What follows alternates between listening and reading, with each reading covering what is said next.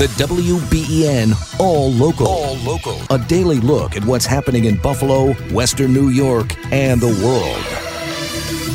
I'm Brian Mazurowski. Erie County lawmakers yesterday held an informational meeting on the cost of housing migrants in Western New York. Estimates so far are just under $500,000, but that number does not include the hundreds of thousands of dollars spent by school districts. WBEN's Brayton Wilson has more on yesterday's back and forth. Republican candidate for Erie County Executive Chrissy Casilio says Thursday's informational meeting in the Erie County Legislature regarding asylum seekers in the county was long overdue. This should have happened months ago, probably even before this crisis even came to Erie County, because we need to know the facts. Casilio also called out the incumbent Mark Poloncarz on his choice to bring the migrant crisis to Erie County before it was ever discussed amongst other leaders.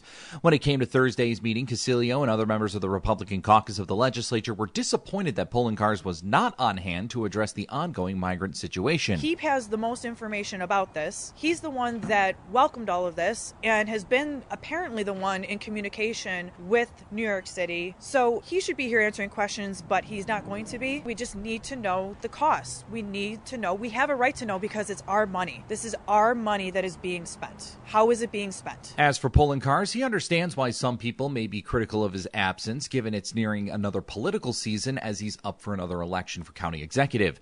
However, he emphasized once again on Thursday that housing, lodging, food, and other matters with migrants in Erie County continues to be paid for by New York City. Poloncarz also continues to say this migrant situation has been a national problem that requires federal solution and was pleased to learn on Wednesday of a step that will help some migrants in the county potentially get to work quite soon. There was an important action that was taken by the Biden administration yesterday, and that they announced that they're providing temporary protected status to all Venezuelans who came across the border from 2021 through mid-July of this year, which is approximately half of the asylum seekers in Erie County. Why is this important? Because with temporary protected status, they can now qualify for work permits, and we can get those individuals, those men, those women, working in the jobs that are needed in our community. More from Poloncarz on Thursday is available for you online. Brayton Wilson, WBEN.com News. All right, Brayton, thank you. WBEN News Time now 5:04. The surge at the southern border appears to be getting worse. New figures this morning show migrant crossings at the U.S. border are now approaching the record levels seen back in May. Border Patrol says nearly 9,000 migrants crossed the southern border this past Wednesday alone. The White House is sending another 800 troops to the border to help with processing. In the meantime, another reminder of just how dangerous the journey north can be. In Eagle Pass, Texas, where 2,500 migrants crossed on Wednesday, 2 people drowned in the Rio Grande, including a 3-year-old boy. That's Andrea Fujii with that report. As the United Auto Workers strike continues to expand around the country, we're waiting to see which members could be the next to walk out. This morning, workers here will find out if they'll be called to go out on strike. The whole world is watching! The whole world is watching! The whole world is watching! The whole world is watching! The whole world is Detroit car makers announcing more layoffs that they blame on fallout from the UAW strike. GM yesterday idled a plant in Kansas with 2,000 workers because they don't have the parts to work with. That plant that makes those parts on strike. Stellantis, the maker of Jeep and Chrysler, says it expects to lay off more than 300 workers in Ohio and Indiana. The layoffs adding to the tension just a day before UAW expected a call for expanding that strike. That'll happen about 5 hours from right now. We heard a little bit about this at the top of the hour. 5 students remain hospitalized in serious condition, and 2 school administrators, including a band director, passed away in a bus crash upstate. About 300 musicians, dancers at the Farmingdale High School Color Guard were on a trip from their Long Island school on their way to a 2-night overnight band camp in Greeley, Pennsylvania, when state police say a possible front-wheel blowout sent one of the 6 buses careening down an embankment on the I-84 in Orange County. Josh Eininger is near the crash site, where bus removal is underway. Inch by painstaking inch, recovery crews dragged the hulking wreckage of that doomed bus from the ravine in the center median of I-84, where it came to a rest hours earlier. Not one but 2 massive tow trucks slowly winching the bus back to the road. It's tedious work and will, no doubt, take all night. Josh Heininger at the scene will have the latest for you coming up in just about 20 minutes. Newly released 911 calls reveal the bizarre circumstances after an F-35 fighter went missing in South Carolina. The stealth fighter jet crashed Sunday after a malfunction, forced the pilot to eject near Charleston, but the jet kept flying, crashing into a rural area about 60 miles away. I just rode a parachute down to the ground. Can you please send an ambulance? Officials finally found wreckage from the $100 million jet more than 24 hours later. Experts say the F-35 is designed to erase all communication when a pilot ejects to protect the pilot's location and the jet's classified systems, which explains why it could not be tracked on radar. The Pentagon has said it plans to spend $1.7 trillion on more than 2,000 F-35s. But a new report questions what taxpayers are getting for all that money. A government watchdog found F-35s are available to fly only 55% of the time because of so many maintenance issues. Like what we saw there, it was so stealth. It took them a day to find it. It's Andrew Dimbert with the latest. Bills take on the Washington Commanders Sunday, 1 o'clock in Maryland. Bills looking to get a winning record, turn things around from that opening night loss. Continuing on that quest, Sean McDermott talks about using his team's experience as an edge. Experience is a good teacher and good to have on your resume, and I think you lean on that experience from years past. But you're also trying to build your own identity, looking ahead and going forward. So I think for sure, it tends to be a great teacher, and if used the right way, it can benefit you. Chris Brown will be on the call. He'll join us at 7:50 later on this morning. Talk a little bit about the matchup against the 2-0 Washington Commanders. Don't take them too lightly. Bills up for a test later on. And how about this? September winding down. It is the season to scare and be scared. Here's WBEN's Max Ferry. A walk through the infamous Grindhouse, the Carnival Boneyard, and of course the Erie State Asylum. Who's in? It's that time of year again. Time for Western New York horror fans to immerse themselves in the spooky state of mind. And it all starts with this Friday's opening of Fright World, America's Scream Park, located on 1001 Hurdle Avenue in Buffalo. Back for an impressive 21st season. So what we really wanted to focus on this season was perfecting our haunted houses. We have 5 award-winning haunted attractions in one location, and we have been working on them all year.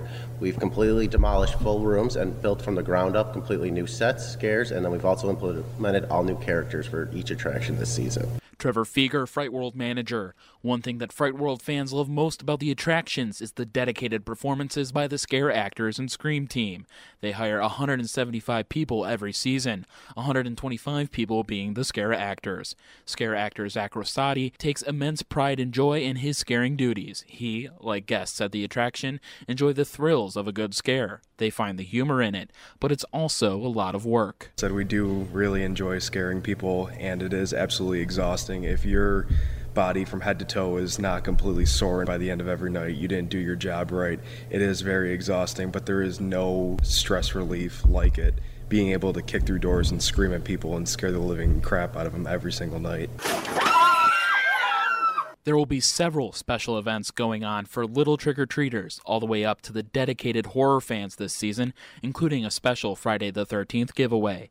You can see more details at WBEN.com. Max Ferry, WBEN.com News. All right, Max, opening up this tonight, later on tonight, going throughout the season. I don't know. I'm not a haunted house, but I think it's really cool. Being frightened, though, is not like my first go-to, whether that's a haunted house or a scary movie. It's not that I don't like it. It's just maybe not my first option. Your exclusive WBEN 7 weather forecast. Mostly sunny skies today. Another great day with temperatures in the mid to upper 70s. Tonight, partly to mostly cloudy, lows in the mid 50s.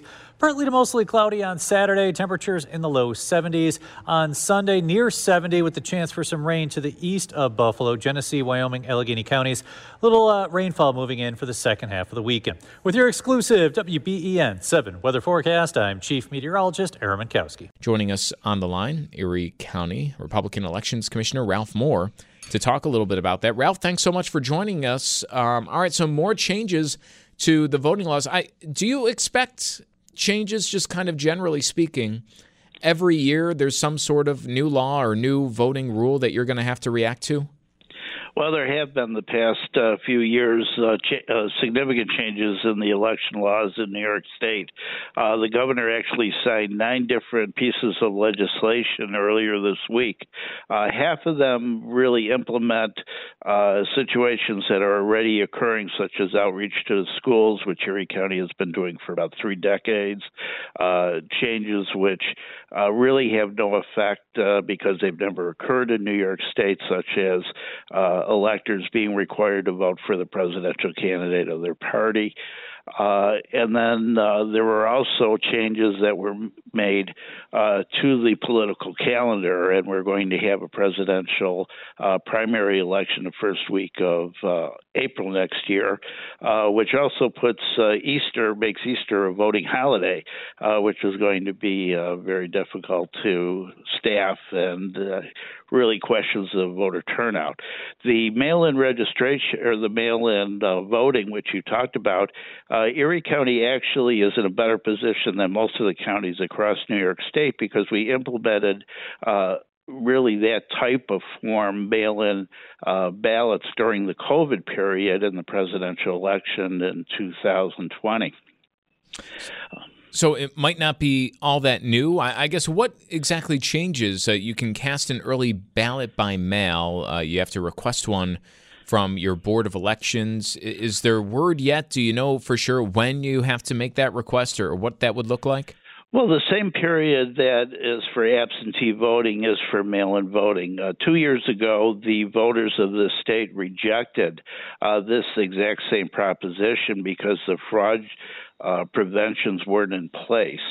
Erie County, of course, had this during the COVID period, so we're a little better shape than most of the other counties because we have areas to prevent fraud and different procedures in place. Within 2 hours of the governor signing this legislation, the Erie County Board of Elections placed on its portal the ability to request a mail-in ballot, and it's currently live in Erie County now. So the procedure is very much the same as the absentee ballot, except for having a reason that you have to check for an absentee ballot. You can just say, send me a ballot because I want one. This might be more of a legal question, but are you aware of why this rule can be put in place even if it was voted down by people throughout the state not that long ago? Well, there is a legal challenge currently launched, which questions whether it can be. It certainly seems that the governor and the legislature has ignored the will of the people, and what they did is really change the word absentee to mail-in and said, well, because we're calling it something different, we can do it.